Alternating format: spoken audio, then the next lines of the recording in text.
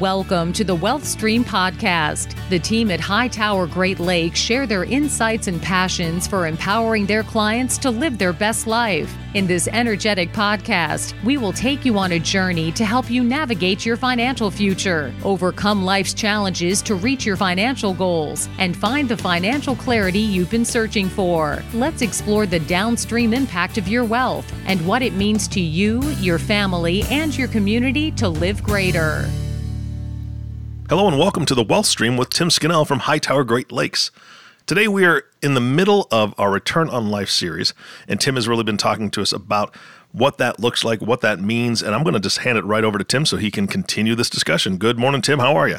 I'm doing well, thank you. How about yourself, Eric? Doing fantastic. I'm looking to part two. What are we talking in part two today? Well, we talked last time about three big questions that we try to address with the return on life concept. Mm-hmm. So when we're putting together financial plans, we're gathering the numbers or putting together the number crunching. But first of all, we talked about last week, understand your value or like where your history of money, where you learned about money and what you think about money. Today, once we've gotten that, we're going to talk about the second big question we try to address, which is, are you managing your money in a way that's improving your life? And then what we'll do is we'll address the third question. Are you prepared for life's big transitions in the next podcast? So how does that sound? It sounds great. I mean, it's interesting the way you phrase it. Am I managing my money in a way that is improving my life? And I don't really think of it that way, or I haven't, I guess, and I'm hoping that maybe you'll change my mind, because I've always thought about, am I managing my money in a way that's going to allow me to retire, right? Am I managing my money in a way that's going to allow me to have enough money so I don't end up on the street? Something like that in late retirement, but not in the way you've versed it, which is, am I managing in a way that is improving my life? So I'm interested to see what you've got to say about that. Yeah, I think when you turn on the TV, when you listen to advertising, when you're just watching sporting events and watching commercials, they talk about exactly what you just said. Everyone's focused on return on investment, and that's certainly a really important variable. But the ROL index, or return on life process, where money is obviously relative. We have clients who spend $2,000 a month. We have clients who spend $40,000 a month. So money means different things to different people. And we use a survey to help us kind of quantify the question we're addressing today, which is, are you using the money you have to improve your life? Because again, when you focus just on rate of return, you're focusing on the future. You're saving, but sometimes you're not spending to really enhance your life today, and you're not being present. So that's really what we're trying to address. I used to live in an area that across the street, across kind of a major street, was a very, very, very affluent neighborhood. And we're talking multi-million dollar homes, beautiful homes, huge properties. And something that I kind of always noticed was a large section of them, people weren't home a lot, right? I mean, it was a lot of them were working really late, or that you'd see people pull into their driveway at 8 o'clock at night, 9 o'clock at night, as I'm out and about. And I think about that. I was like, beautiful house, beautiful property, but do they have to work that long and hard to maintain a house that they don't get to spend time in? And that's just something I've always kind of kept in mind. I would love to be able to spend $40,000 a month if I was graced with that amount of money, but what am I spending it on? Is it something that's, again, like you said, improving my life and I'm enjoying my time and my family and the things I'm blessed with, or am I spending that money maintaining something I don't get to visit? Exactly. And so what we do is we use a survey that comes up with an index, and it measures your satisfaction primarily in three areas. One we would call well-being. The second area is what we would call progress, and the third is called freedom. So I'll just kind of walk through what each of those means.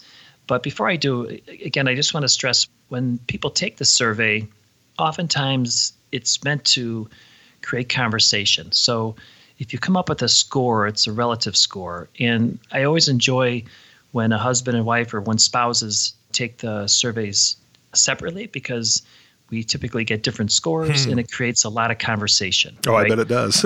Yeah. And when it comes to well-being, for example, one of the things that comes up with a score is what kind of rate of return or return you're getting on your leisure. And what that means is, are you funding, are you really allocating funds today or in the future to save for your hobbies, your interests. Are they kayaking? What kind of vacations do you like to take? And one of the examples I like to use is in Valparaiso University is here in town, and we work with a number of professors. And you can imagine while you're working as a professor, you just have this natural collaboration among your peers, right? There's events, there's speakers, there's traveling, there's sports.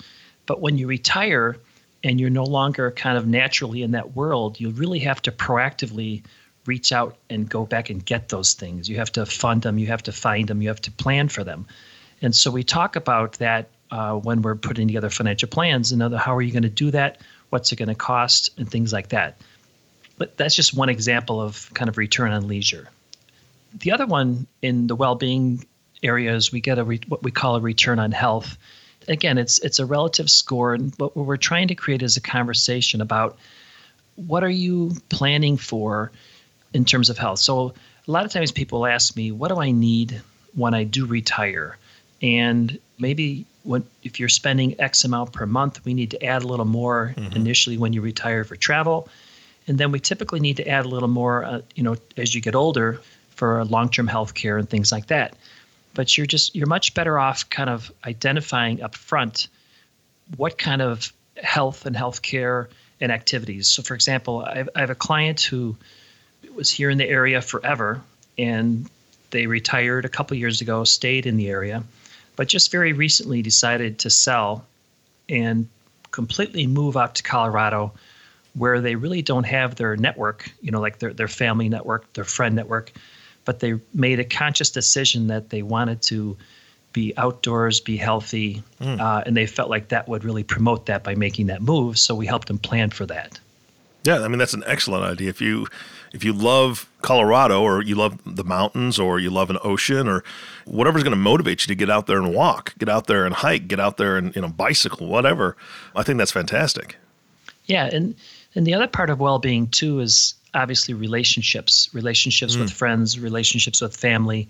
So we talk about how are you using your money to make sure you're getting the maximum return on your relationships. Are you, in previous podcasts, I think if you've listened, you know that I'm a big fan of lifelong learning. I'm a big fan of organizing events with families where you're getting them together. It's an opportunity to collaborate. Maybe you mix in philanthropy, planned giving, donor advised funds. I've had clients who actually set up education accounts, not just for like grandchildren's college or education, but also just for their children and family to go on educational events. And one other example I'll give you is my wife recently, Nancy, what she did was she organized and brought in a speaker to our house and invited a bunch of her friends. And actually she got 16 people, which is probably way too many for the size of our house, but That's they good. all wanted to come. That's right. Because it was an interesting topic, because people are always, I think, interested in learning. The more we talk about Nancy, the more I like her. I look forward to meeting her someday. She's pretty smart. Me too. Yeah, Exactly.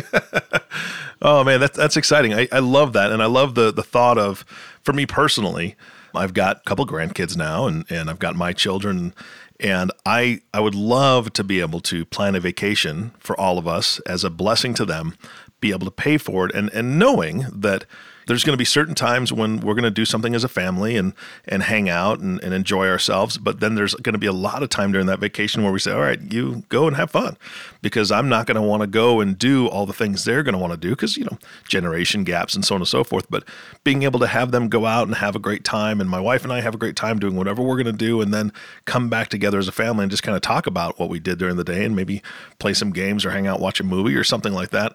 I think what a better use of my time and money to be able to do that and bless them when I know they're in the throngs of either college education where they have no money, or they're just getting established in their careers when they still, again, have very little money. I think that would be fantastic.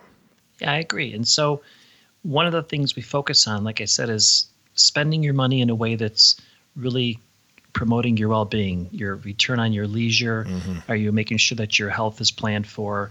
And also, are you really allocating resources to enhance and grow your relationships? The second area that the survey comes up with some good ideas for are what we also consider progress. One of the big ones that we plan for here is what I would call return on work.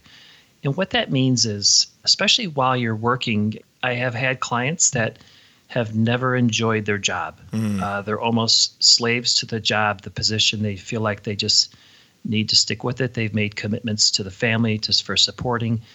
And oftentimes they just haven't put together a plan to make that transition. We also are finding that fewer people are looking to just completely retire. A lot of our clients are looking to perhaps get out of what they're doing now, but maybe do something that's less complicated, less stressful, requires less time, not necessarily semi-retirement, but transitioning into something that maybe donating time to charities, things like that.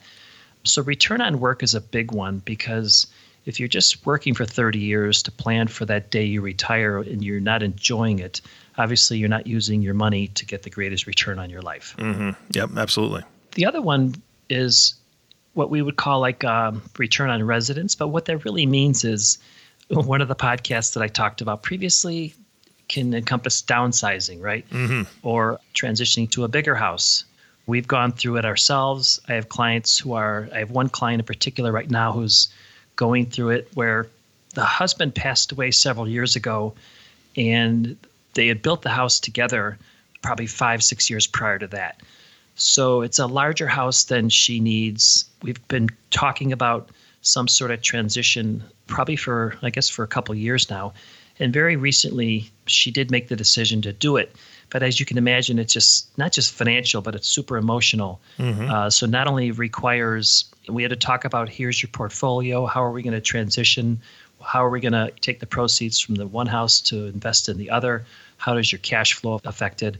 But more importantly, how is your lifestyle affected, in the sense that she's going to get something that's new, and as a result, less maintenance and more help long term. She's thinking 5, 6, 10 years down the road, when she won't be able to be out there cutting the lawn, Yeah, absolutely. And I think that those are the things that I think is beautiful that you help people consider, is that if they want to stay in their home, let's say, just as an example, they've got a 4-bedroom ranch home and with a nice lawn and so on and so forth.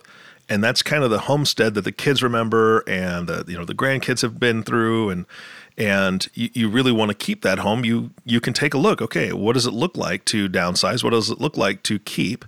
Do you have enough money to hire somebody who's going to take care of your lawn maintenance? Do you have enough to hire somebody who's going to take care of maybe some light cleaning during the week, because you've got 3 bedrooms or 2 bedrooms that nobody's living in, but you have for guests or whatever? And to be able to have them come in and do those things so that you don't have to spend your entire time doing that. Again, it's kind of that cost of time versus cost of spending time with your family, so on and so forth. Because if you have to mow 1.25 acres of lawn, every week, that's a tremendous amount of time, plus physical, work on a body that is probably in their 60s or 70s. Exactly. Yeah. And the other part of progress is looking forward and making sure that you're reinvesting in the learning or the achievements that you need to continue going forward, meaning that there's a quote by Warren Buffett from several years ago where he talks about the re-education, recertification, retraining that will be required as a result of the advances in technology for so many people. Getting back to higher ed, where Nancy is an assistant dean in the College of Arts and Sciences at Valparaiso University, the university system is going through dramatic changes right now, just like every industry. Mm-hmm. And, several years ago, she went back and she got another master's degree. I've had clients who have gone back, and one of my favorite stories is I have a client who has 5 children, and I think when she had her 4th child, she wanted to go back and get an accounting degree, which seems crazy, but she did it. And Wow.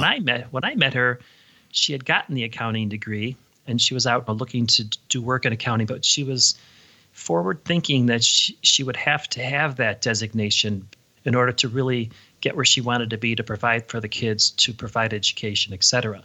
So we need to plan for those types of things, because those are critical in today's fast-paced, changing world. Yeah, absolutely. Wow, what an incredibly strong woman that is. I can't imagine. I'm telling you. Jiminy Christmas. It's amazing. I have nothing but so much respect for her. It's wild. And you said that was after number 4, and she had 5. Yeah, exactly. I know. When I first met her, you did what? Yeah. So That's awesome. the third area that the survey addresses is something we call freedom, which is really your ability to use your resources, your money, to find your purpose, to create autonomy, to create financial security. One of the things that I think that financial advisors do, and I know through surveys that clients tell us that we do, is when we work with clients and we let them know that they're on path for success, whatever that success goal is for them, it inherently eliminates a lot of stress. And when we reduce stress, we improve their security, that we improve their ability to relax, their ability to feel financially secure. Their health, as well. Confidence and health and all those things. So we talk about that a lot. And so autonomy is a big one, especially as people are approaching retirement, getting into retirement. One of the biggest fears is that they have to rely on their kids, rely on other people in order to remain independent, especially with healthcare and things like that. So we need to always focus on that and I should say, plan for it, be aware of it, and not just kind of park it in the back of your mind and not think about it. The other thing too is this is where philanthropy really kicks in too, because what we want to talk about is when you're using your money, your resources to get the maximum return in terms of generate or achieving your purpose, a lot of times that has to do with planned giving. When we do cash flow budgets, when we talk about goals, oftentimes I find that clients have specific charities, nonprofits, causes that they really want to help, but they do it sporadically. They don't necessarily do it with plans where they really make big impacts. I know we went through the process as a firm about a year ago where we do a lot of sponsorships, and we went through and looked, and we did maybe 15, 20 different sponsorships a year, and we made the decision that we wanted to maybe consolidate and do fewer, but make more impact when we make those sponsorships and those gifts and things like that. We try to make sure that when we're helping them plan, as they're filling out this Return on Life Index survey, that we focus on what do they think is their purpose and what kind of impactful help can we give them. Well, I'll tell you what, I remember a podcast quite a while ago. I'm not exactly sure what number it was, but somebody can go back and take a look at that. We spoke about philanthropy and giving and how to get the family involved. And I think this is a beautiful way. My wife and I worked at Boys Town for a number of years in Omaha, Nebraska. And there was a family every year that would come during the Christmas season because some of the kids were allowed to go home and were able to go home to their families for Christmas. Some of them were not able to. They didn't have families that were stable, or they didn't have families at all. And so some of them were stuck for the Christmas season at Boys Town with their family teachers, which that's what Candy and I did. And there was a family that came in and sponsored a lasagna night during Christmas, gave each of the kids some gift cards to like McDonald's and Burger King and things like that as gifts. And it was beautiful because they brought their children, and their children helped to serve the dinner, the lasagna, and interact with the kids. And it was just a wonderful picture of a family going out of their way to use their finances to bless those that were less fortunate, but then involving the kids in serving and mingling and greeting and talking with kids that are a little bit older than them, but they're still kids, right? And they still enjoyed each other's company, even though they came from two completely different worlds. It gave those kids a perspective on what it means to give back. And when you involve a family like that with your philanthropy, I think that is a generational education tool, just like you've talked about before. And so I think those are beautiful scenarios that I know that you and your team at Hightower Great Lakes help your clients figure out how to do that and involve the kids and grandkids. And I just think that that's a wonderful strategy. Yeah, like you said, in addition to making more impactful gifts, it becomes an opportunity to collaborate with your kids, your grandkids. It becomes a great opportunity to pass down knowledge, to pass down a legacy. You know, where did the money come from? How hard did you have to work to get it? And having that knowledge and passing that down to the next generation, to the ultimate beneficiaries who will ultimately receive the money, I think it helps them have more respect for the money and treat it better, or I should say use it in a way that helps them rather than hurts them. Yeah, and the fact that you're showing them you don't need it all, right? We have plenty, and we have plenty to be able to help others and give to others as well. And that really plants a seed in those younger kids or younger grandkids to be able to do that and see that. Exactly. And the final area of freedom is really what I would call just time as the commodity. Again, just getting back to what financial advisors do, what clients tell me we also do is we really free up their time so that they can focus on things they prefer to do. I'll meet with people who love to manage their own money, and I think that's fine. But if we can partner with them and we can help them not just manage money, but make sure it's part of a comprehensive wealth management plan, part of a comprehensive tax and estate plan. We also become a kind of a succession plan partner if something happens to them, and who's going to take care of their spouse, their family. But what we really do by being partners with them is we free up their time so that they can maybe spend more of it with their hobbies, with their family, with their charities, with the things that they really love to do. Hopefully take a nice vacation. Yeah, absolutely. And we've talked about a lot of scenarios today and a lot of the things that you guys really strive to help your clients do. Can you give us some real world examples of what that looks like for some of your clients so we can kind of get that picture in our heads? Yes. So a lot of times when I work with a business owner, we talked in previous podcasts about the process where we're preparing them to help the business get ready for sale. Then we're getting the business ready for sale. Part of that is really looking at some of these key metrics, like post-sale, once the proceeds are ready to come out, are they ready to have the structures in place to create the philanthropy plans, the education plans? So we worked with a client actually 2 years ago to sell a business. And it's one of my favorite examples because there was a lot of planning in advance based around philanthropy.